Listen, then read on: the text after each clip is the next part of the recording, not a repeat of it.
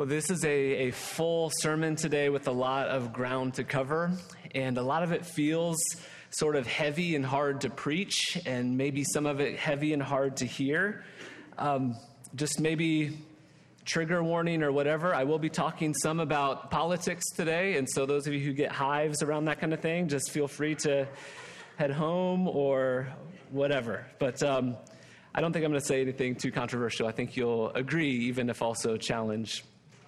But in the end, this sermon is a call for you and I to be full of hope and full of trust that God is who he says he is and that he will do what he says he will do.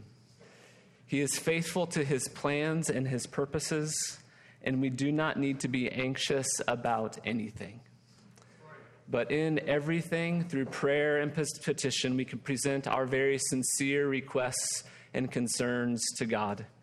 He is on the throne, he is in control, and we can trust him. Lord, we ask that you would speak to us that word of hope today, that our trust in you would be placed on a more sure and solid foundation, so that as we walk in a world that is uncertain and sometimes scary, a future that we don't know and that we can't control, Lord, we believe that you are Yahweh, the great I am, and that we can trust you. Amen. So turn with me to Judges chapter 10. We're going to be looking at Judges 10, 11, and 12 today. So there's a lot of ground to cover. But this is just a quick overview of these three chapters. This is the story of Jephthah. Jephthah was a military leader in Israel. And at the beginning of his story, the people are being attacked by the Ammonites. These were people who were descendants of Lot, way back in the book of Genesis. And Jephthah is recruited by the people of Gilead to come and to be their leader. And in this story, Jephthah has quite a lot of military success. He wins a couple significant victories in chapter 11. But then Jephthah makes what he's kind of most famous for, which is this rash vow that he makes to God. Before going into the battle with the Ammonites, he vows to God that whatever comes out of the door of his house to greet him when he comes home from victory, that he would sacrifice whatever that was as a burnt offering to God. God, if you give me this victory, whatever comes out of my house first, I will sacrifice that as a burnt offering. And the tragedy of this story, if you don't know, is who came out was his one and only daughter. His only child was the first to come out and to greet him. And so we have in Judges 11 this heartbreaking dialogue between Jephthah and his daughter. And in the end of the story, it tells us that Jephthah does to his daughter as he vowed to do. It's a terrible story that exemplifies how far Israel has fallen, to this point where Jephthah, one of the leaders of Israel, someone that the people of Israel recruited to come be our leader, believes that the God of Israel would be pleased with a child sacrifice. Chapter 12 then finishes with Jephthah leading Israel into another civil war between Gilead and Ephraim. But I want to begin in Judges chapter 10. So that's a bit of an overview of Jephthah's story. But I want to begin by reading Judges chapter 10, verses 6 through 16. Judges 10, 6 through 16. Again, the Israelites did evil in the eyes of the Lord. We've heard that phrase quite a lot. They served the Baals and the Ashereths and the gods of Aram and the gods of Sidon and the gods of Moab and the gods of the Ammonites and the gods of the Philistines. And because the Israelites forsook the Lord and no longer served him, he became angry with them. He sold them into the hands of the Philistines and the Ammonites, who that year shattered and crushed them. For 18 years they oppressed all the Israelites on the east side of the Jordan in Gilead, the land of the Amorites. The Ammonites also crossed the Jordan to fight against Judah, Benjamin and the house of Ephraim, and Israel was in great distress. Then the Israelites cried out to the Lord, "We have sinned against you, forsaking our God and serving the Baals."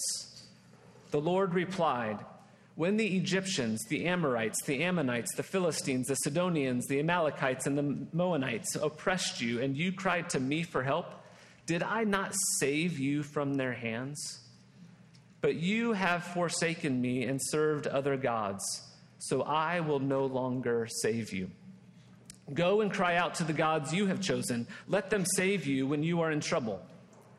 But the Israelites said to the Lord, "We have sinned. Do with us whatever you think best, but please rescue us now." And then they got rid of the foreign gods among them, and they served the Lord, and he could bear Israel's misery no longer. So these verses set the scene of the story of Jephthah. And what we find out about Israel at this time is that they are now fully engaged with the religious practices of the Canaanites. They're not just worshiping a couple of their gods, they're worshiping all of their gods. There's a list of 7 different nations here that the Israelites have given themselves over to their religious practices. Israel has given themselves over. They are no longer a distinct people in the land. Now, it's true that we see that they haven't completely forgotten their identity as Israel. They still remember Yahweh, the God of Israel. They do cry out to him and they ask him to save them. We're also going to see in the coming chapters that they remember some of their own history. They remember God's work of delivering them from Egypt. And there's also in this story some echoes of their memory of the law. They haven't forgotten everything. And they still call themselves Israel, but they aren't living in the way that God intended them to live. We don't see Israel worshiping Yahweh in any meaningful way. The people and the leaders have at best a faint understanding of Israel's history and of the law. They cry out to God when they're in trouble, but they don't seek his ways and his directions. They don't seek him for what they should do. They just do whatever they think is best. They are now sort of Israel in name only. Israel in name only. Israel is in an advanced case of syncretism.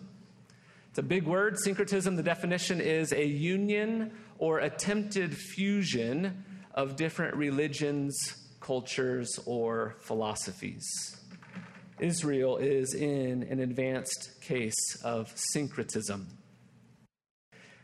The second thing that I want you to notice about this introduction in Judges chapter 10 is that the pattern of the way that God is responding to Israel has changed. Remember, we've looked at this a few different times, that Israel experiences peace and prosperity, and then they begin to become apathetic, and then they begin to worship other gods. They suffer the consequences of those things. They cry out to God, and then God sends a deliverer. But that pattern is broken here. God does not raise up a deliverer. At the end of the reading here, it simply says that God could not bear Israel's misery any longer. Why doesn't God raise up a deliverer? It's not completely clear. I think there may be a couple different reasons for this. It may be that God has sort of come to the end of his rope with them, and that part of Israel's discipline now is to suffer the full consequence of their sin. And another option that I'm going to tease out in a few minutes is that the people of Israel take matters into their own hands, and they find their own deliverer rather than waiting on God.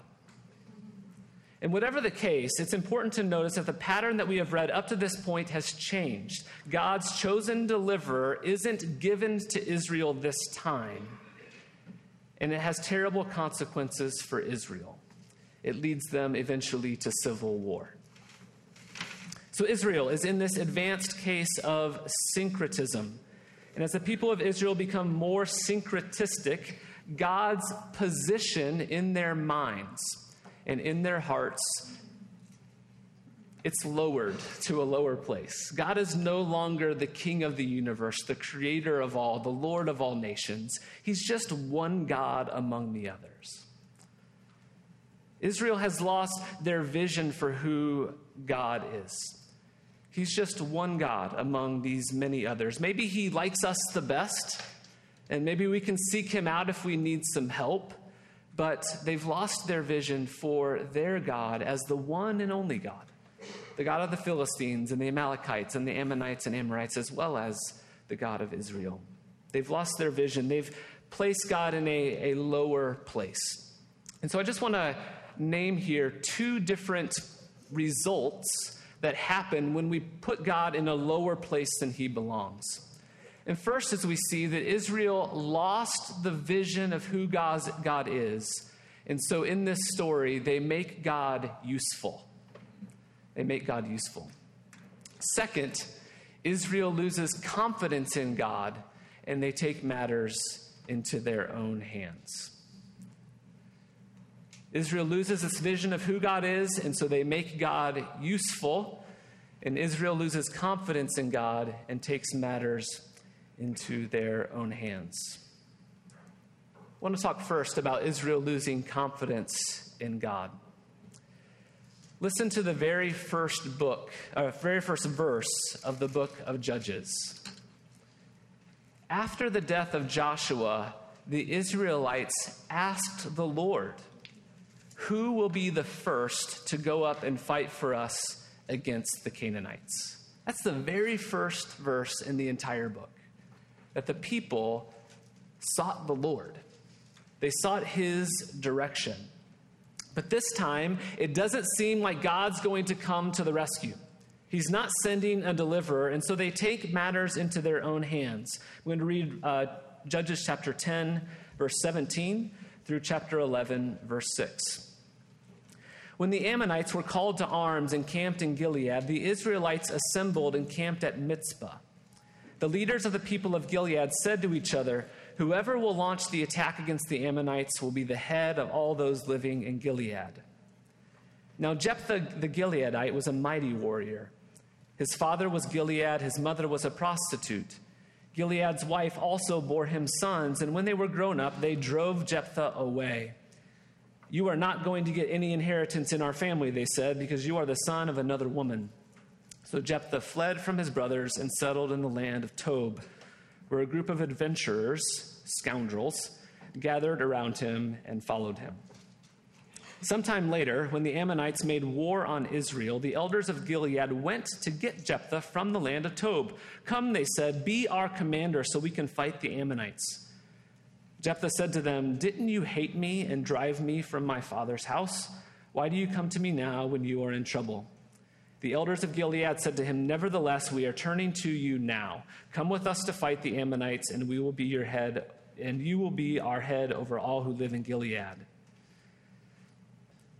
The picture here we get of the people of Gilead is desperation. They're willing to literally follow anyone who will lead them. They chase down this black sheep brother who's leading a gang of thugs way off in a distant land.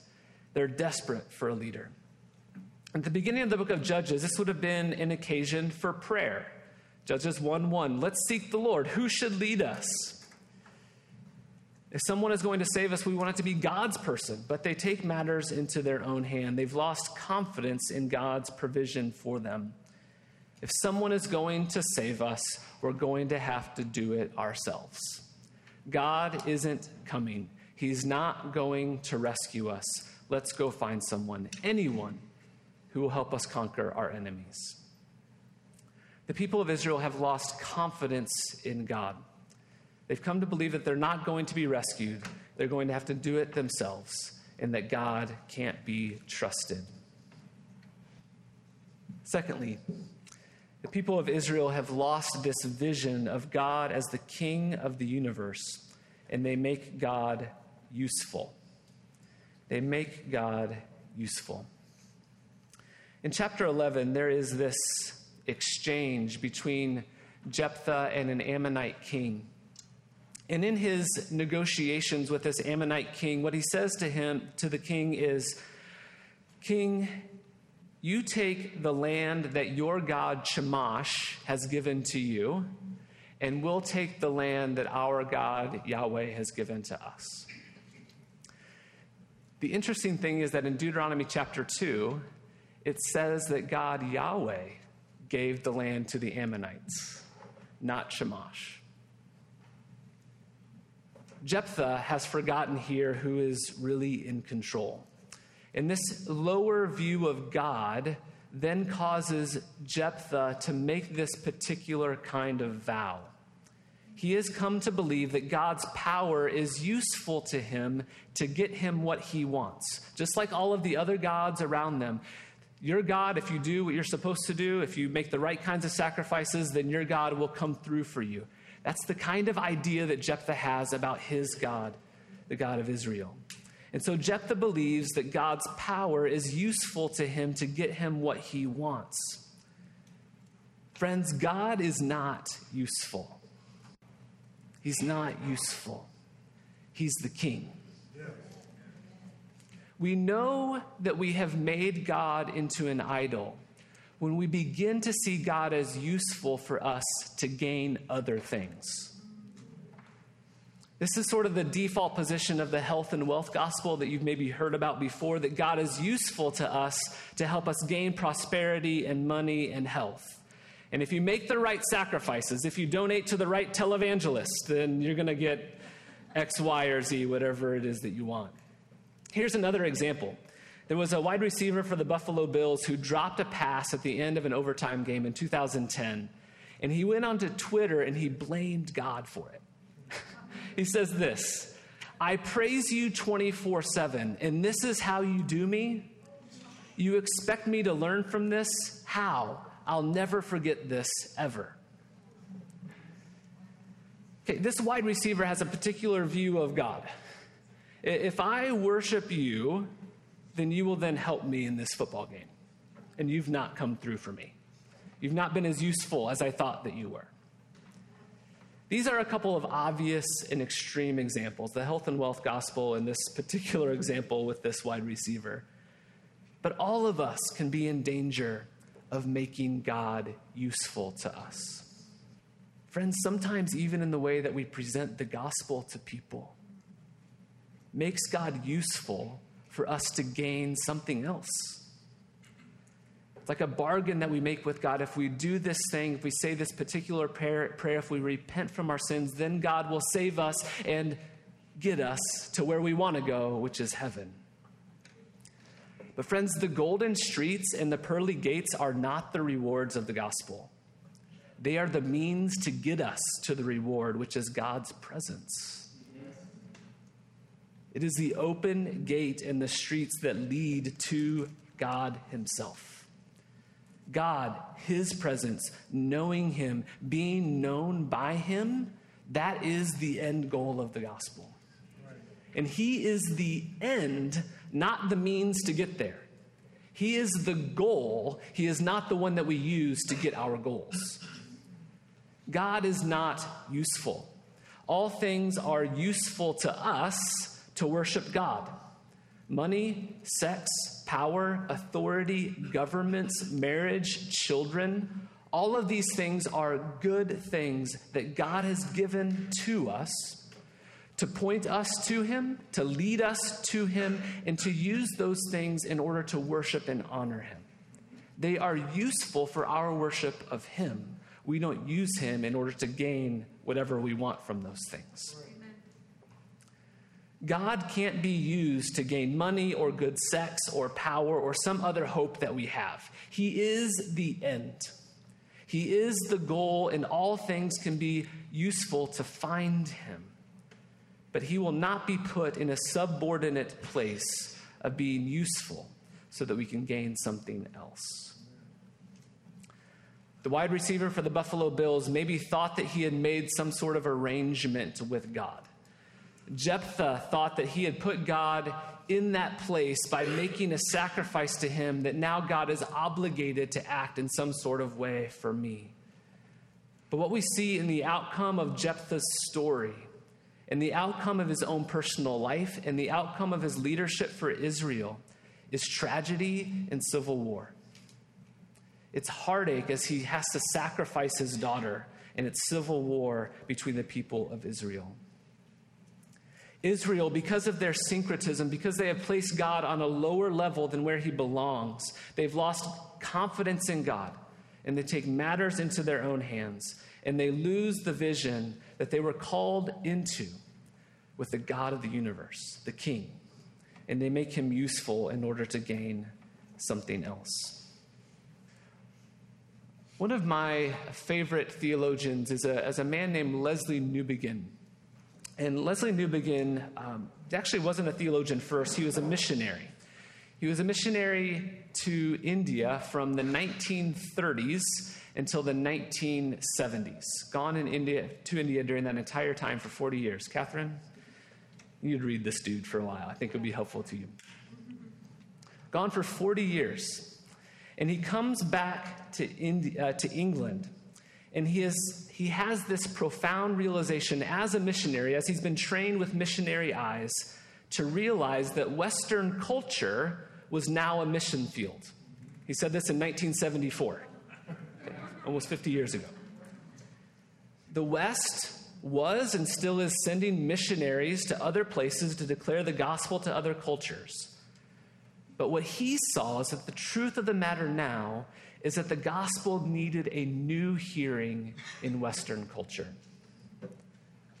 This is what he says, and this is in Owie. If you want to know about water, don't ask a fish. Western Christians are unaware of the religious beliefs of their culture because they are swimming in it all of the time. They are too easily seduced by the myths of a Christian culture or of a neutral, secular culture. Western culture, however, is neither Christian nor neutral. It is shaped by a false religious creed. The Western church is in an advanced case of syncretism. Now, there is a lot in this quote to unpack, but I just want to note a couple things. First is just to note that it's a scary thought that we are very often unaware how much we are like the Canaanites. That we are fish swimming in water, and it's hard for us to be able to evaluate and understand the culture around us because we're living in it all of the time. It's the only thing that we really know. And we need help. We need help from others to help us to see the ways that we are swimming in a culture that's toxic to our faith. Certainly, first, we need help from the Scriptures. God's Word is the ultimate mirror that we must constantly return to hold up to our lives and to ask whether we are actually following Christ or whether we are just Christians in name only. But I also want to suggest that we need the help of other Christians, especially Christians from other cultures. We need to be willing to listen to criticisms and questions from followers of Jesus who see things from a different perspective. This was one of the great gifts that Katie and I received by living for 9 years in Vancouver. The Christians there had questions for me about how Christians in America act and the decisions that Christians in America make, and the kind of positions that they hold. And that was a challenge to me as someone who grew up in this particular fishbowl, to be challenged and to be listened to those criticisms and to recognize that there were issues that were important to them that weren't really important to me before. Canadian Christians got all kinds of problems too. But to listen to them and to allow myself to be shaped by their own thoughts and criticisms of the way that we do church, the way that we do Christian life here in America was an important part of our time there.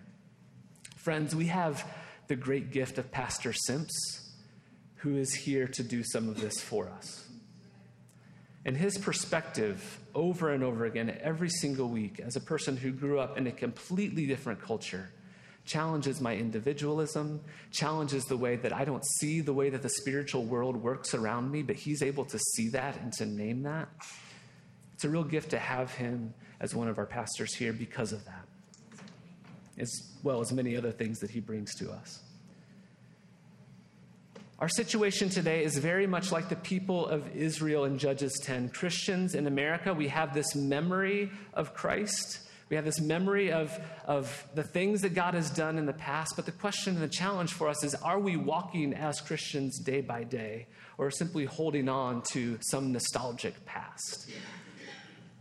And I think that many Christians, like the people of Israel, have lost confidence in God, lost confidence that God is who he says he is and that he's going to return, that he's going to bring his kingdom in his time and in his way. And so we've come to believe that the problems of the world are really up to us to solve.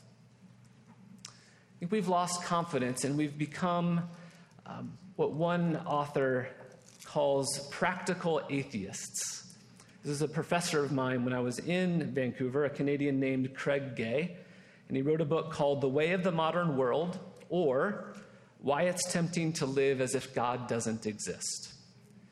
And in this book, he talks about how Western Christians in many ways are practical atheists. And by that, what he means is that we believe in our heads that God exists. We believe that he is real. We may even believe that he rescued us and saved us from sin and death and has a wonderful and glorious future for us. But when it comes to our day-to-day lives, the way that we interact with money, the way that we interact with our neighbors, the way that we interact with politics, the way that we interact with our families, we sometimes function as if God doesn't exist. We believe in our minds and confess with our mouths that God is God, that he is in control, that he is all-powerful, that he can do all things, that he is going to bring his purposes in the world. But at the very same time, we live as if none of that is true. And we're anxious because we don't believe that's true. And so here's the politics part. This is not a political statement. This is really to challenge us to think about how we engage in our hearts and minds about the political arena around us, because I think that Christians in America have very much become practical atheists when it comes to the political arena. I'm going to throw up a quote up here, and I've intentionally not told you who said it. This is a political figure in our country, and I want to suggest to you that this quote could have come from the political right or the political left. Okay? Here's what it says. It says this: we've been playing t-ball for half a century, while they are playing hardball and cheating, right? We've turned the other cheek, and I understand the biblical reference. I understand the mentality, but it's gotten us nothing, okay? It's gotten us nothing while we've ceded ground in every major institution in our country. My purpose here is not to criticize this particular political figure, but to point out what I think should be plain and uncontroversial, that this is not a Christian way of thinking about things. Amen. And yet, it seems to me that this way of thinking is the way that most of us have come to think about our politics. That this view of politics, even by Christians, that politics must be practiced ruthlessly and mercilessly, and that the ends justify the means, and that following the words of Jesus are really just for suckers. God isn't going to intervene, so we've got to do something here. We've got to step in and rescue us and take matters into our own hands. I'm not in any way suggesting that we should have some sort of apathy towards politics or government, to throw up our hands or to lack conviction about things that really matter. What I'm saying is that we need to engage these things, engage these conversations, engage our political activity and our other activism in the world in a way that demonstrates trust and faith that God is in control. That we don't need to act out of fear or anxiety. That we can engage in our political discussions and our political activity in ways that honors God and that loves our neighbor.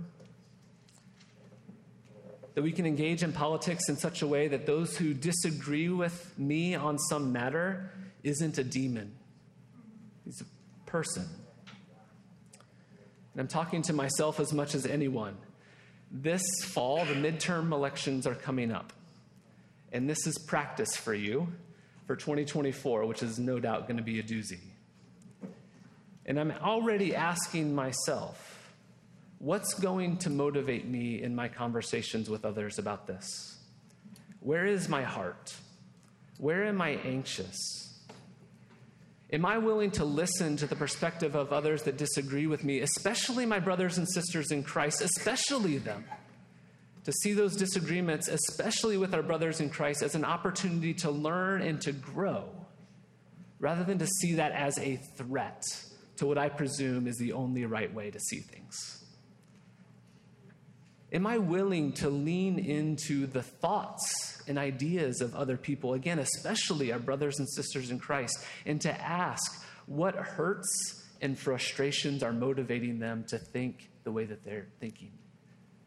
I don't understand that thing. Can you tell me how you've been hurt or what you're frustrated with about our situation so that I can understand where you're coming from? And even if at the end of the day I don't agree with that, at least I now understand your own hurt and your own heart. This is an opportunity for us. But instead, we kind of stand across the battlefield, lodging stones at one another. One of our expressions of syncretism is that we've lost the confidence that God is going to bring his kingdom in his way and in his time. We've lost confidence that our faithful walk with Jesus, our daily obedience to him, our quiet and hidden loving of our neighbor, it really is enough.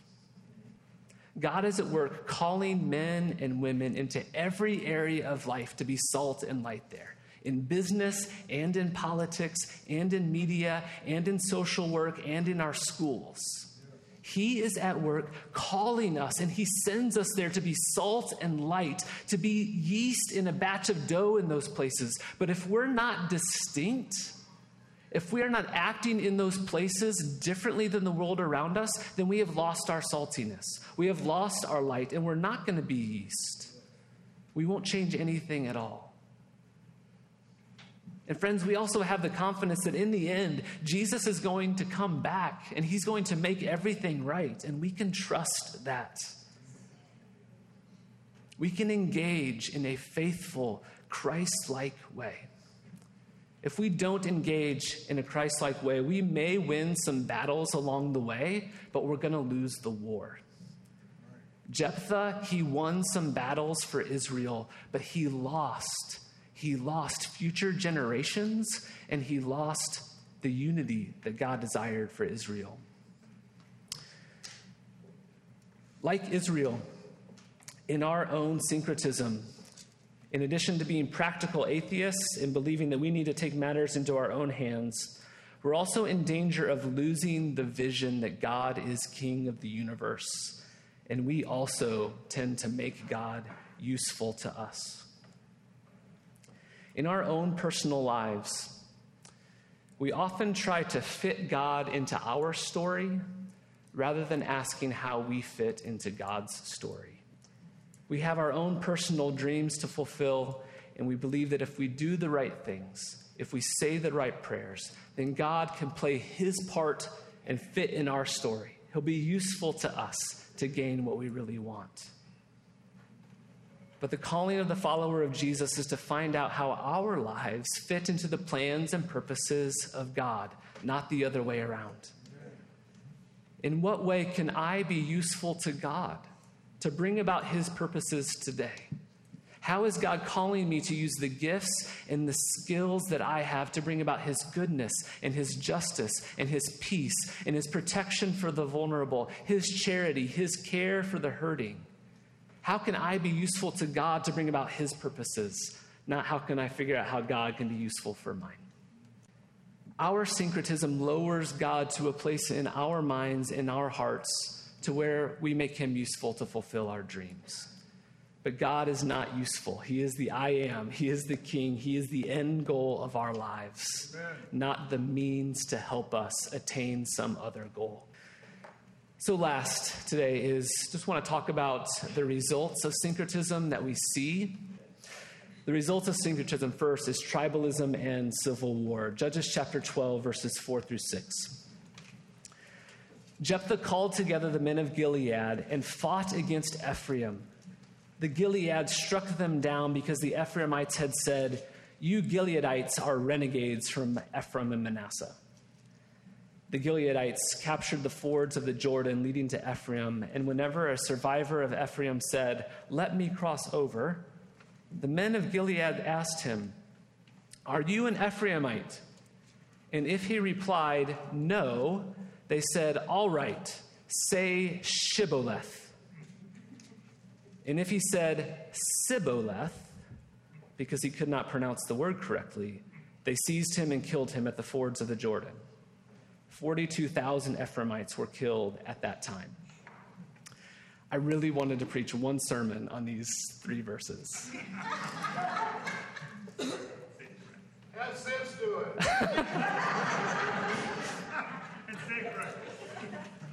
This is the second instance of civil war here in the life of Israel. I think this is a fascinating story, and I think reflects so much of what's happening in our own American Christianity today. When Israel stops seeing God as the Lord over all, the deliverer and savior of Israel, he becomes in their minds a God to help them further the purposes of their own tribe. The way that Jephthah leads ends up in this tribalism, seeking only good for people who are like us and who talk like us. People who say shibboleth in the right way. We have seen for a long time, but especially in the last 2 years, the way that factions in our churches are formed over issues other than faithfulness to Jesus and the gospel. We've been willing to engage in civil war with our brothers and sisters over masks and vaccines and political opinions. God have mercy. There is a really fierce tribalism that has shown itself in the American church recently that reflects our lack of confidence that God is in control. And it reflects this idea that God is useful to me and my tribe to get us what we want. It's a dangerous thing, and the world is watching. The second result of syncretism is that we lose the next generation. Judges chapter 12, verses 8 through 15. Actually, I'm not going to read it all. I'll read the first couple verses here. It says, after him, Ibzan of Bethlehem led Israel. He had 30 sons and 30 daughters. He gave his daughters away in marriage to those outside his clan. And for his sons, he brought in 30 young women as wives from outside his clan. Ibzan led Israel 7 years, and then Ibzan died, and he was buried in Bethlehem. And then we have 2 other accounts of different leaders in Israel who had so many children, so many grandchildren. Why is this here after the story of Jephthah? Because Jephthah didn't have any descendants.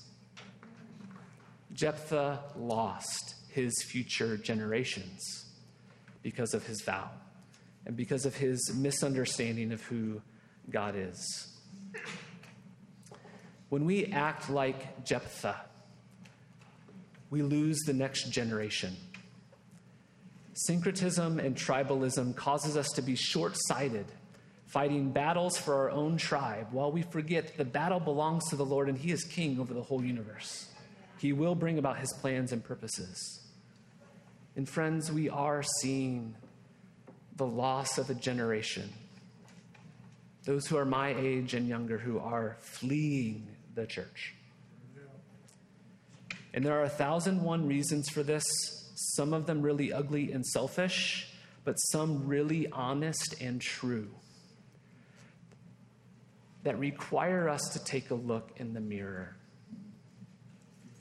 Because one of the main reasons that many of them are leaving the church, and I know this both from research as well as from conversations with many, many of them, that they're walking away because they believe that the church itself has abandoned Jesus and his call. When we lose the vision of God as Lord over all things, when we lose confidence in his sovereign plan to work out all things, we take matters into our own hands. We do things our own way, and we make God useful to our own ends. And these things lead to tribalism, civil war, and the loss of a generation. I want to finish with a word of hope. And it comes again from Leslie Newbegin. Let me see if we can get to his quote. He was once asked by someone whether he was pessimistic or optimistic about the future of the church. And this is what he said. I believe in the fact of the resurrection of Jesus Christ. Concerning a program, one may be pessimistic or optimistic, but about a fact, we can neither be optimistic or pessimistic. We simply believe or disbelieve. Isn't that a good word? About a fact, we cannot be optimistic or pessimistic. We simply believe or disbelieve. Now, this may seem like a bit of a snooty reply. But in his response, Newbigin puts his finger on our practical atheism and our habit of trying to fit God into the story of the world that we think should be written. The question that they were asking was whether the programs of the church or the structures and institutions of what was thought to be a Christian culture would remain in place and grow in the future. And Newbigin's response is a reminder that the church is not dependent on our own work or effort or cleverness. God's future for the world is not dependent on our strategies or our activism. God's preservation of his church and God's plans for the future of the world are safe and inevitable because Jesus Christ is risen from the dead. Amen. Jesus is alive. That's right. His Spirit is among his people. And as he said, when he builds his church, the gates of hell will not overcome it. Amen. When who builds his church? When he builds his church. Brothers and sisters, your faithfulness is enough. Your daily life of obedience is enough. Your prayers offered for the hurt of the world is enough. Your quiet love for your neighbor, your visiting the poor, your care for orphans and widows, your casseroles for the sick, your faithfulness in the way that you live out the way of Jesus in your neighborhood and your workplace, in whatever area God has called you to, it is enough. I heard a story this week. I'm going to embarrass her, but it makes me want to cry right now. Ruth Small needed a new car. And she told her small group that as long as my car has room in the back seat for Linda's walker, that's all that I need. Friends, that is the heart that is enough. That is the salt and the light and the yeast in a batch of dough. That is our calling. Alan has often said at his work in his much that he's not called to fix people, I'm called to be obedient. Our world has lots and lots of problems, lots of them. And our faithful obedience really is enough. Love God, love your neighbor, and God will surely do the rest. And when the world is shaken and shifted as it is right now, he will still be there. And he'll be holding us in his hands. We can trust him. Jesus Christ is risen from the dead. Amen. Lord, I pray that we would receive these words today as hope for us. As hope that you are who you say you are and that you have shown yourself in the death and resurrection of Jesus. And so, Lord, may we receive that fact. May we receive that fact as the place that we stand. Amen.